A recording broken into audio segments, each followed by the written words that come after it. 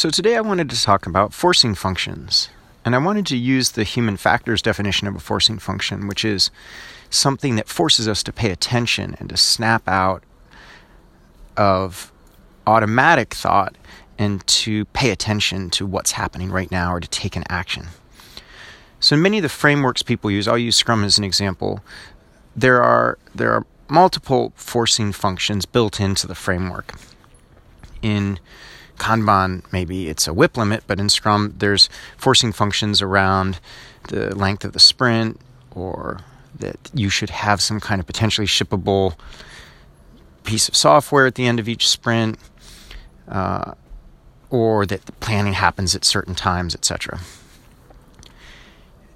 And what you realize when you work with a lot of teams is that the spirit of these forcing functions is often lost. So you'll see a team and they will be unsuccessful in terms of having a potentially shippable thing at the end of the sprint that's tested and integrated.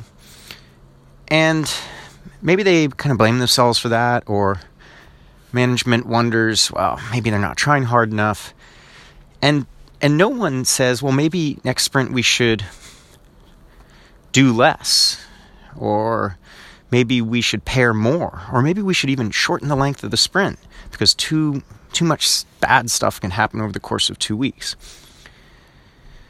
So what you see is that you see the essence of a lot of these frameworks gets lost because people don't have the safety or the direction or the knowledge to follow through on these forcing functions and what to do next if something happens. Once you pay attention and the forcing function trips, what's that next step you're supposed to take?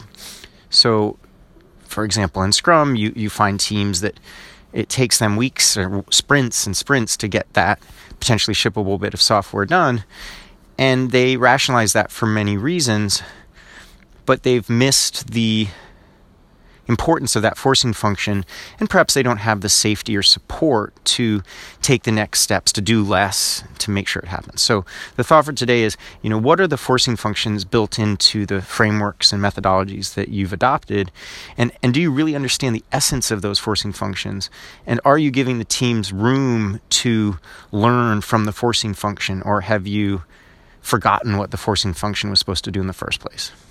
Thanks. Talk to you tomorrow.